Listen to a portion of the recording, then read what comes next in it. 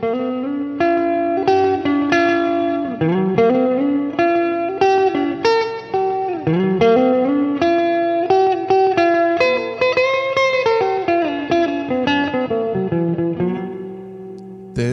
is Unstructured.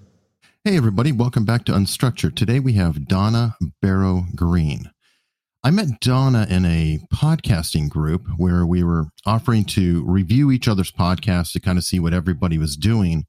And I discovered that her new podcast, The Diarist, was just something completely different. I actually see this as becoming podcasting 2.0. It's not exactly along the lines of Serial. It is actually almost going back in time into a radio play. And since when I grew up, I used to listen to tapes of Sherlock Holmes and other things like that. I really enjoyed listening to this suspense drama.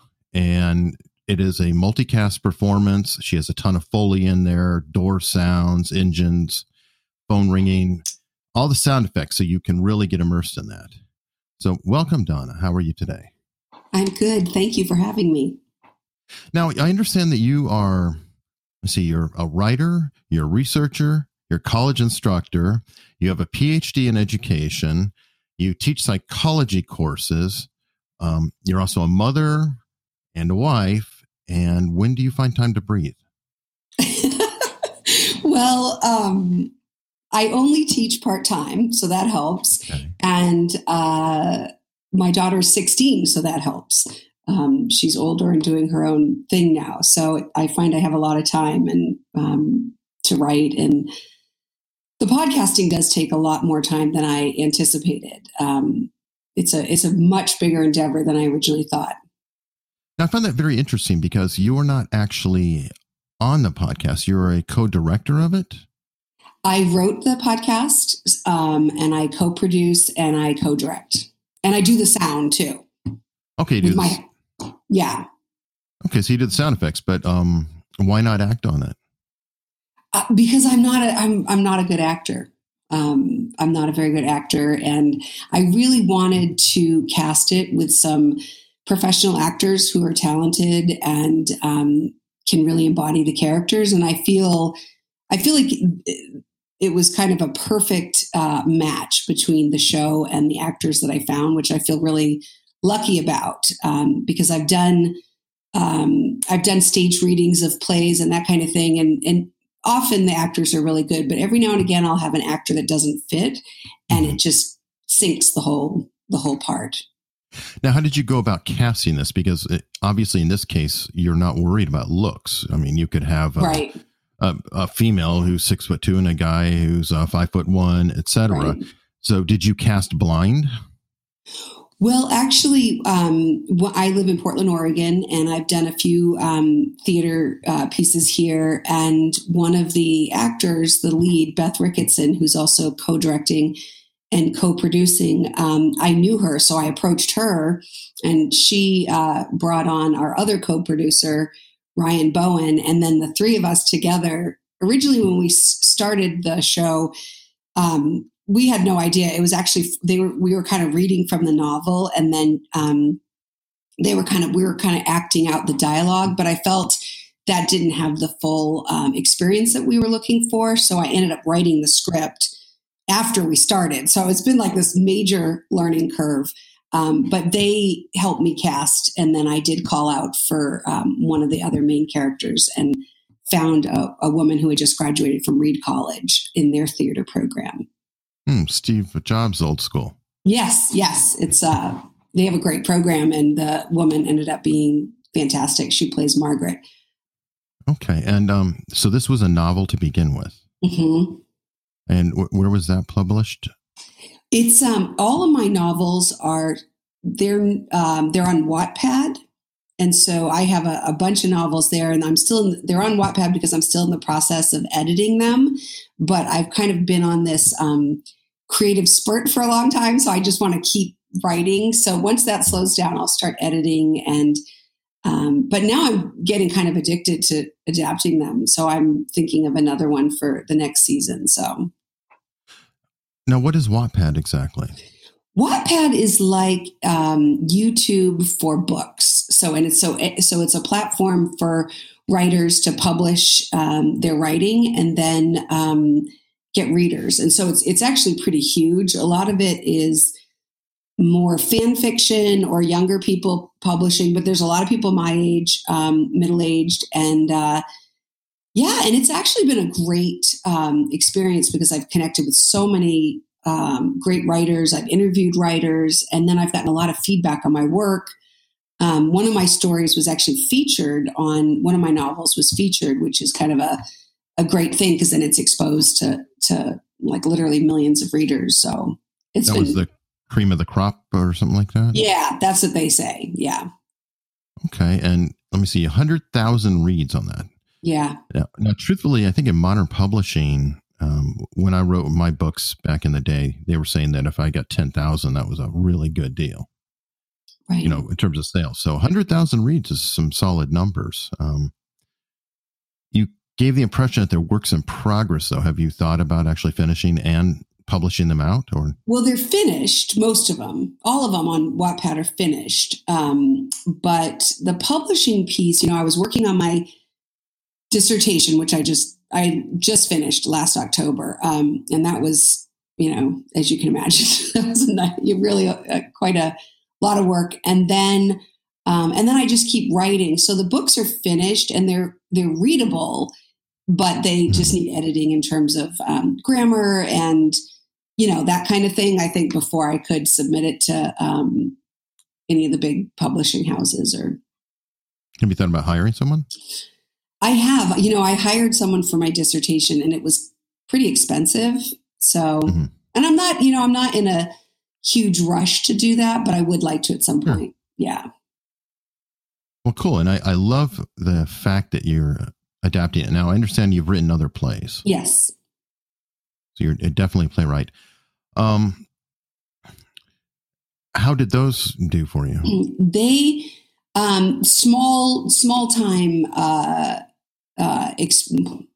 recognition. I had one of my plays won a festival here in Portland. It was for this group called the Portland Civic Theater Guild, and they have a Fertile Ground Festival here every year, and pretty much anyone can have plays produced, or so it runs the gamut from brand new plays by writers who are producing all the way up to some of the top theater venues here. And so one of the theater venues had a contest and one of my plays won. And so they did a staged reading, it was great. There was great actors and it was great to see it. And then I've staged a few of my own for readings, not full productions. Oh, yeah. Okay. So in essence, that led almost naturally into doing the podcast or radio drama. Yeah, it did. I hadn't actually written a play in a long time. I had been writing fiction for years and years.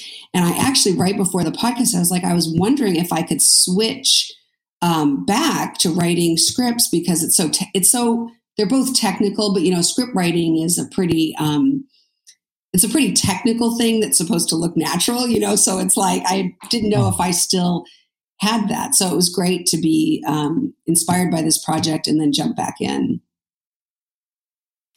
What is your process like now? Initially, you wrote them outright, but now you're kind of writing as you go. Well, yeah, I ended up pretty quickly writing the first 10 episodes. And then I made sure because with the novel, I was actually not finished with it. And so I was like 3/4 of the way through it, but I knew what was going to happen, but I hadn't finished writing it.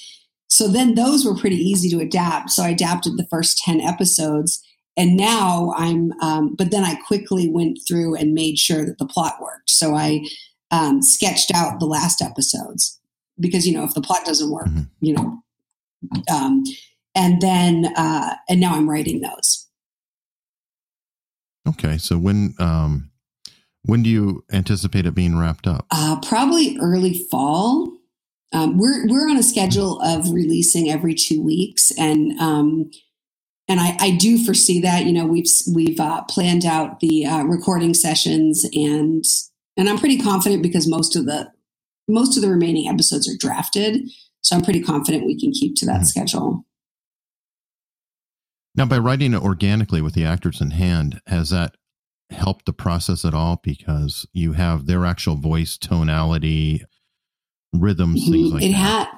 Maybe didn't match your head exactly. It's so different writing because I'm the kind of person that I get into a certain space when I'm writing. I'm not. I just kind of let it flow, and I'm not somebody who collaborates on the writing part. I'll collaborate on the directing. I'll even release to a director.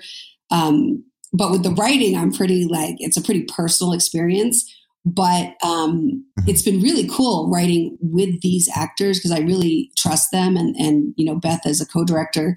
And also it's funny, a lot of my stories center on women and mental illness and, sort of patriarchy and the dynamics of, culture that, is misogynistic for lack of a better word. So usually my stories go kind of down some familiar tropes in terms of what happens to the women. And so Beth is like a very feminist. She's a great actor, theater professional. And she was kind of like not super excited about that trope. And it actually kind of changed the direction of the story, actually, just having that experience with her. Yeah, I definitely have sensed that theme. I've gotten the impression reading interviews with you, et cetera, that you kind of have a background, a personal life, not only with what you studied. What happened? In general terms? Well, I was raised, so I was born in 1965. So I was raised actually, a lot of my childhood was during, height of a wave of feminism. And so I have that like kind of informing or in the backdrop of my childhood experiences. And then my mother had very serious mental illness. And both of my parents had a lot of problems with substance abuse. And I was abused as a child. And then later on in life, I experienced sexual violence by a stranger. So I have all of these experiences that together inform, I think, my writing in terms of looking at how trauma and sort of the socio-historical context and then the personal experience, which I think a lot of times in society or in culture, it kind of gets just like a personal experience gets kind of distilled into something that's almost stereotypical. And, and what I mean by that is like in one of my novels, this woman, it's in the 1940s. Well, actually, it's a series of 5 novels because I wanted to stop the story and it wouldn't stop. And I was like, I tried all these things to stop the story because I wanted my life back. But it was the 1940s and she engaged in this relationship with a married man and ends up becoming pregnant. And so the consequences of that, and eventually this man becomes, without saying too much, he becomes very abusive to her. But as the 5 novels go on, that becomes less clear and she becomes more complicit in this experience. And then his dynamics change it. Yeah. Stockholm, but I think like some of the people who've read it, on Wattpad have been, have said, this is such a romantic love story. And so I felt like if I could take it from real violence and domestic violence, not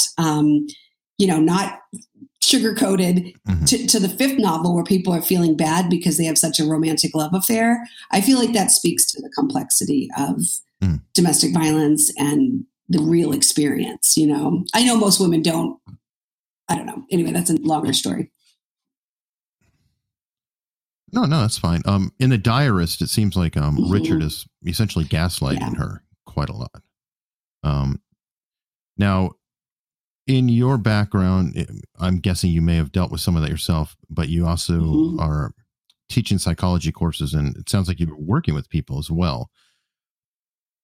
Are you working a lot with trauma survivors and things of that sort, or people of that sort? Well, yeah, I actually teach in an infant mental health program, and the major focus is the effects of trauma on later development. And so a lot of what we focus on is intervention to, as early as possible, intercede and rebuild that parent-child relationship so that trauma is mitigated and they're supported in having that responsive, loving relationship. And so a lot of my understanding of trauma comes from, brain research and the later effects of early trauma, especially birth to 3. And that can be, abuse, that can be neglect, that can be the effects of disaster. I mean, trauma has a very specific impact on brain development in that period. And then that affects later behavior and relationships. And so I feel like that's a foundation for a lot of it.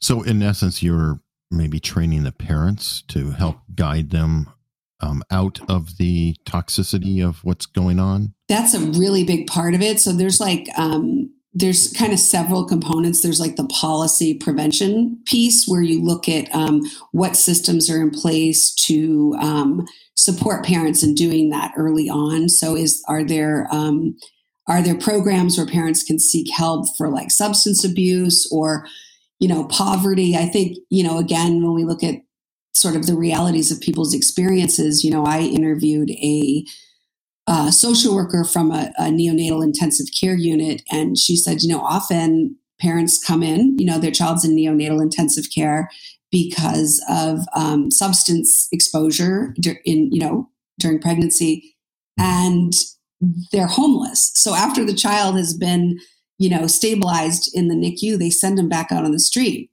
And I'm like, well, that's not going to work, I mean, and so there are things like that, so there's prevention models. And then a big focus is also intervention with families and collaborating together and working on both the contextual factors that contribute to the trauma, but also the direct parent-child relationship and getting that kind of in harmony. I see. And is it fair to say that the parents often suffered their own trauma and this is just a loop, a feedback loop? Yeah, that's, I think, very accurate. And I think, there's a lot of research out there on transmission of trauma. And so I remember someone had said in a class that I took, a professor was talking about trauma like war or like the Holocaust, and how even in just subtle responses to their child to trauma triggers, that child will then have a traumatic, PTSD experience secondhand, really. That's interesting. Is that sort of like most of those who grew up in the, I don't know, not greatest generation, the generation right after them are traumatized by the Great Depression? Oh, that's interesting. I would say probably, depending on the family's experience. Yeah. Like the elderly now tend to be very, not exactly penny pinching, but they're very concerned about scarcity, and almost to a silly degree where you look at them and go, why? But then you realize that they grew up with little. Yeah, that's definitely probably impacts a lot of people's experiences back then. And I think now, I have a 16-year-old daughter, and she grew up with active shooter drills at her school from a very young age. And, I didn't at her, well, now she's in high school, but when she was in middle school, I didn't know, but they would have an active shooter drill where they wouldn't tell the kids whether or not someone was really in the building. And I thought, oh my God, that is like, that's terrifying. And, doesn't that induce the trauma versus prevent? I think that's something that we're going to see, is that these, not only the events themselves, but the preparations for them. And the, just yesterday we're in Portland and my daughter goes to school downtown, and there was a driver a block from her school that drove on the sidewalk and hit 3 people. They don't know exactly what happened, but just, I think exposure, I don't know what the impact of these experiences are going to be. But as a society, I think we're experiencing a lot of trauma, especially the kids. It's fascinating. I feel like it's easy to beat up on the next generation, but now I look at some of them like, geez, You screw up or do something, it's online in digital stone forever. Right. I was an idiot as a kid. I think everybody is. That's kind of mandatory. Right. But now there's a lot of very troubling things, over sexualization, with Snapchat and different, different things. Yep. And I imagine it's difficult for your daughter to navigate through, and difficult for you. Yeah. Well, and that, I worry about that too. It's, it's such a different world. And yeah, exactly. I have a memoir that I wrote from when looking back, when I was 40, I wrote it on when I was 15, and some of the, experiences I had with my mom she was actively psychotic during that time. And I was coming of age and getting involved in drinking. And a lot of times with my daughter, I think, oh my God, if I was raised in this time, I don't think it would be good, at all, because it's like you did have the safety of anonymity, or, no, like you said, no record in stone of your behavior. Right. Although I guess I wrote about it, so I recorded it in stone, but it's not like the internet. Well, especially, it depends, because you fictionalize a lot of it, but what was your mother's condition exactly? Sorry, I have it's interesting because I'm going to be working with someone on a story about her. She was very, it was the 60s and 70s, right? So she was very mentally ill. She had different diagnoses, but it was never really clear. She was medicated a lot. And what was really interesting, and this is what another show is going to do a story on, is a couple of years ago, I just started thinking about my mom, and both of my parents passed away. And my mom in 1970 had a brain surgery, and we never talked about it. My mom would talk about it, but we never talked about it. And then, like my mom she had alcoholism in addition to other things. And she used prescription medication, but she also had like no inhibition. She was very abusive. She was very erratic and unpredictable. And then she also kind of like, I don't know if it was delusional or if she was pretending for attention. It was like just it was like having a 4-year-old, in your house constantly, but she's your mother. Mm-hmm. So I started looking at this. I talked to my sibling. I have a brother and a sister. And I said, what was mom's brain surgery? It's just this random thing that no one ever talked about. So I started digging in and found out that in 1970, we were in Massachusetts, in Boston, where my mom often went. They had started doing psychosurgery again. And it's actually a really interesting story that a lot of people, I didn't have any idea. I thought, you had your age of lobotomy and then that ended, right? It sounded like a lobotomy almost, with the inhibitions, right? And weirdness. There was a guy who got a railroad spike that went through his head, and that's what happened to him. He lacked impulse control and inhibitions and things like that. Please continue. Yeah. Oh, so I ended up digging in and doing all this research and really found connections and consistencies with what my mother, what the surgery was like. And my brother and sister, we're all convinced, because it was the hub of this. It's such an interesting medical thing that happened that we don't hear about. But it was in the 1970s at Harvard, and 2 doctors got a NIH grant, a National Institute for Health grant, which is a pretty big deal, to set up a screening clinic and to do these psychosurgeries, which weren't lobotomies. They would go into the limbic system of the brain, like with wires. And I think they still do something similar to that for certain conditions like epilepsy, I think now. But they were targeting these centers of the center of the brain that has emotion control, memory, emotional regulation. And they had set up this screening clinic, and there was another doctor from Harvard who basically led the charge to fight this, because they had this screening clinic, and there were riots during this time, especially in Boston, but a lot of places, race riots.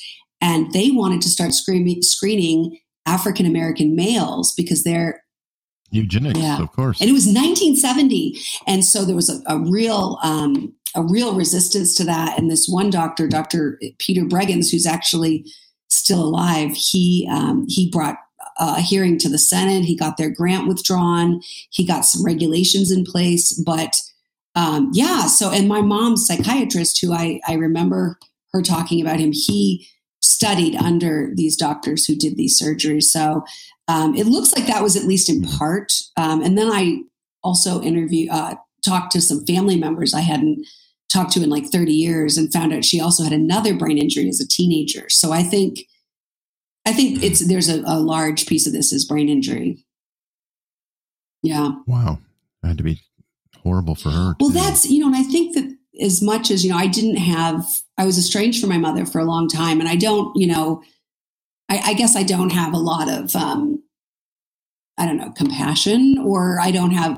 I sort of broke that off a long time ago, but I do think that what she faced informs my writing a lot, because I sometimes think, okay, it was 1970 here. She also had, a lot of her problems happened after pregnancy. So she had like postpartum psychosis. And I just try to imagine what it would be like in 1970, experiencing this and going to the doctors and then having this surgery conduct, So I think, it was not a good time to be a woman with mental illness.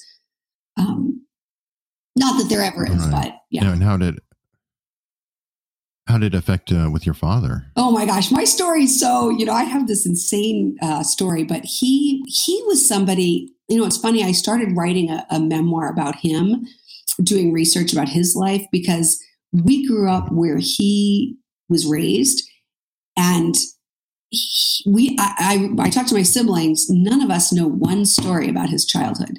And again, it's one of these things where it's like, that's kind of weird, because it's where he grew up, and there was never a story that we never ran into anybody that, and I even in a city like Portland, I'll run into people, never, not once. Mm-hmm. And, so I started writing this memoir about him, and I don't know, something about it. I think I wasn't ready to unpack that, there was nothing that big that came out in what I had written, but I think there was this sort of sinister silence around whatever was going on inside him. And my mom was sort of like a smokescreen because she was so outrageous. And so I feel like there's whenever I tell stories about my childhood, it always sort of drifts back to my mom, and my dad had, he was a chemist, and he was, so he was extremely intelligent, but he had substance abuse, and he had a lot of affairs, and he had his own stuff. But what that is, I don't know. I don't know if I want to venture into that right now. So is there a little of your dad in Richard? Yeah, I think so. Although actually, Richard ended up being a lot of my other male characters are like my dad's, sort of. I guess Richard, I don't think actually, because my dad, Richard was very, Richard, the character, is very domineering and sort of unabashedly sociopathic in a way. And my dad was always kind of he was always one of these people who sort of kept everything inside. He had a lot of anger, and he was very almost he was almost timid on the one hand, but then violent with the family on another. So he was so I think he was different, but I think in terms of the gaslighting, he definitely did that to my mom and to us. And I also think, with Richard in this next episode that we're releasing, you really get into Margaret, and also what he's starting to do to Andrea in terms of projecting craziness on her, and she starts acting it out. Well, I don't want to say too much, but I'm always ready to tell the whole story, but that was my dad. It was gaslighting. And then my mom was the crazy one. And it's it wasn't functional at all. While we're on the story, though, why don't you introduce it? Give us a brief synopsis. Sell it a little bit. Okay. Well, The Diarist is a serialized podcast. It's available on iTunes and anywhere you get your podcasts. It's I called it a neo-noir fiction, but it's set in 1950s. And a lot of times what I say is it's Mad Men meets Gaslight, the movie. And then I say meets like 5 Shades of Grey, because it's not 50 Shades. It's like 5 shades. But it really follows this story of this woman who gets entangled with this business, this advertising executive who has this extremely dark inner life and family life. And they end up in a relationship, which I feel like is pretty fair to say. And then she descends into this bizarre story that the more she descends into it, the more layers are revealed. And she ends up finding out the truth about his very bizarre family. And he's married to a woman who is mentally ill and supposedly psychotic, who's in and out of hospitals. And so you begin to find out the truth about why that is. Perfect. Don't give any more. No, I know. Everybody really does need to check that out. Now, I've noticed that a couple things. In one of your interviews, you mentioned not drinking anymore. Mm-hmm. Have a virtual martini. Did you ever have an issue with that? Or is it just you don't feel like drinking? No, I don't. I stopped drinking 16, almost 17 years ago when I was pregnant with my daughter. And someone said, I don't go to AA, but a friend of mine who was in AA said, your daughter is your higher power. And that made sense to me because when I was pregnant, we were at a wedding and someone said, oh, you can have 1 glass of wine. And I got one and I started to drink it. But then I was like, you can't do this anymore. This person will not understand your relationship to alcohol, regardless, because it was always like, oh, if I had trauma, or how it is. It's like, and I was like, she wouldn't understand that. And she doesn't, and for whatever reason, maybe because I had the head start with being pregnant and not drinking, but I haven't really had the urge. I always have in the back of my mind, though, you hear about Robin Williams or these people who didn't drink for 25 years and one day walked into a bar and started again. Sure. So I keep that in my mind. But no, I actually like writing about them drinking because it's like my chance to have a social life. And, right. So you live it out. I live it out, yeah. And smoking too. I used to be a smoker. Okay. Well, I've done both, obviously, too. Well, not obviously, but I have. You mentioned also that you love thrift stores. Mm-hmm. Do you also do estate sales? I do, although my husband, he's not domineering at all. I have a wonderful husband, but he has forbidden me because it's bordering on an obsession because I just am so enchanted with the past. And, you go into these estate sales and they're time capsules, which is wonderful. And it definitely informs my writing. And, but I end up spending too much money. So I have been pretty good lately, but yeah, I love it. But we do some of that here too. We're trying to establish sort of a rule, or I guess it's a guideline because it depends if it's followed or not. Right. If something comes in, something goes out. Right. That's a good, because otherwise you're stacked up and, start to have a problem. Yeah. And it gets cluttery. And it also, it's like, okay, well, how much do I really like it? And what am I going to sacrifice to have it? Right. That's a great idea. I noticed, when you mentioned the thrift stores, I see that you're writing mid-century, which is really before your mom's time. So I'm guessing that you're saying in your mind or your experience, that was the quote height of patriarchy, or could it be said? No. Well, I mean, not really. I mean, I know different periods it's been far worse. I think something about the sort of like the sort of the medical change, sort of the paradigm or the zeitgeist of those periods is just something about it is very haunting to me because as much as other periods were definitely some often probably worse, there was this new sort of emphasis on medical interventions for things that are, feminine or related to women's experience. I mean, I guess there always were, but there's something about the 40s and 50s. And then it's also what inspires me. I've also written about the 70s, and my memoir was set in the 80s, and I've written contemporary short stories and stuff like that. But when I wrote my story in the 40s, about the 40s, I was living in an old house in a neighborhood that was just, it just felt like the 40s, you know, and walking down the street, I felt that experience. And then I did, back then I did a lot of gardening. And so I was just like living in this story that was developing. So I didn't know if you were attracted to the times because they are outwardly so idyllic and inwardly there are shadows.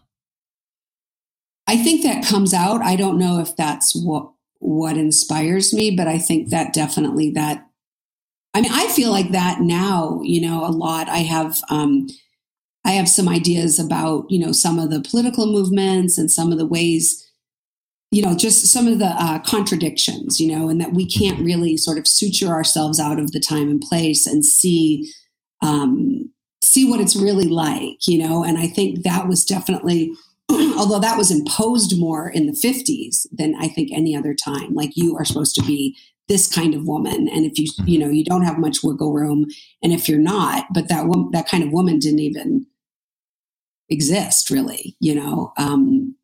But so I think it comes out. I don't know if that's why I write about that time, though. Could some of that have been, you know, post World War II, a response to that? I mean, like, not necessarily.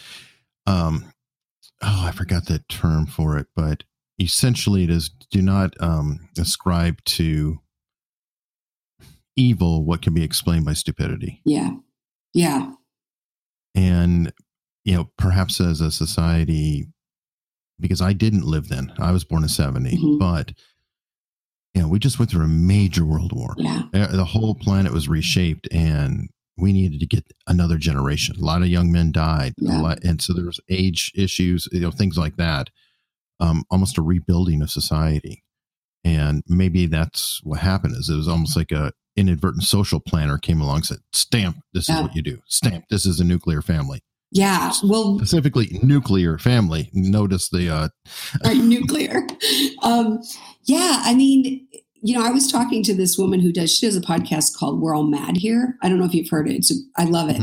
But it's all about mental illness. And so Beth and I interviewed her actually to get her take on The Diarist. And she felt the 50s, at least in part, was a reaction to all these women being in the workforce, you know, and having in the 40s, because the men are all away, and then needing like something to push them back out so the men could have the jobs, and also so that they can resume their role as, you know, homemakers, or, you know, like you said, maybe having children. So it was an interesting time. It was a very makes sense. Yeah. Okay. Oh, good job. Thank you so much. We're done now. Yeah. We're right. Go back. And the women were like, well, wait a minute. I did have this independence, and I did this. And the thing is, I don't want to ascribe to malice necessarily. I don't know that people really meant to. I don't know that it's always malicious. Sometimes it's just things happen. Right. And they work for whatever, you know, for whatever reason. Yeah. And that must be fun in fiction too. Do you play with that a little, where you go down a trope and flip it? I'm trying to think a lot of times the tropes I go down are pretty, I think, well, I don't know. Do I play with it? I think so. Like, one of the plays I wrote is called Love is Enough. And it was the one that was selected for the festival here in Portland. And the story is that this woman, she's a housewife in the 1960s. She has a terrible husband. And so there's those themes again. But she ends up really wanting to be a romance novel writer. And she wants to submit a book to Harlequin for a contest. And she ends up, as she's writing, conjuring a fictional. I laugh because it's just so the person who played it was so hysterical. But a fictional character, a man from a romance novel who's, you know, two-dimensional, and so it really plays with that trope, and it ends up being really funny. And she, he's this guy, but she's typing him and creating him. But, he only has a little wiggle room as to what he can, what he can do and say. That's funny. Okay. So definitely satirical edge on that. Mm-hmm. Are you planning on converting those to, I thought about that one as like a short, because it's like a 90-minute play. So I was thinking maybe I could do that one as a short, just like a little. I was thinking a summer piece, but I don't think that the diarist will be done. So I was thinking of doing that one, and it's a little easier because it has not, it's been structured so that it only has a few characters, so it's a lot easier. Whereas my novels, there's characters everywhere. Mm-hmm. So what's coming next for you? Well, I am going to do, I'm pretty sure, because I have already adapted another novel called If There Are Any Heavens, and that's set in the 40s, and it deals with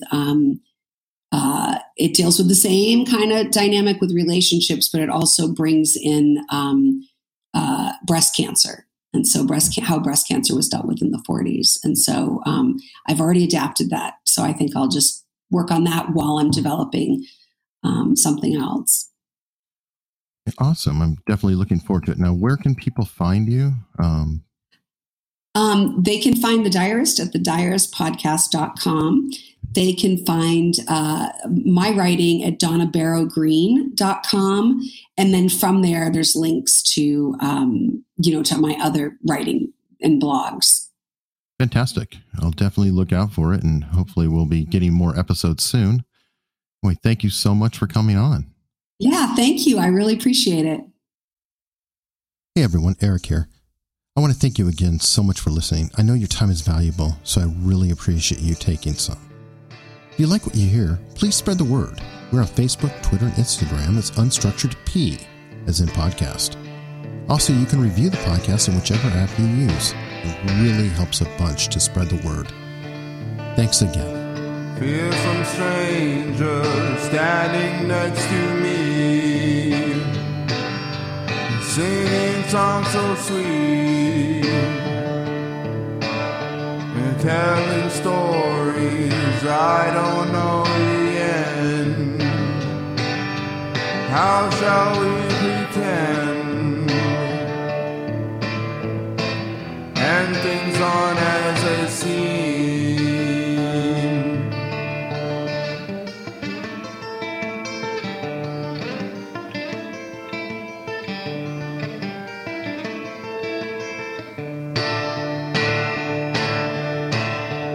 Dancing lady, looking so sweet, and dancing gracefully, making shapes across my face. How shall we meet? But things aren't as they seem.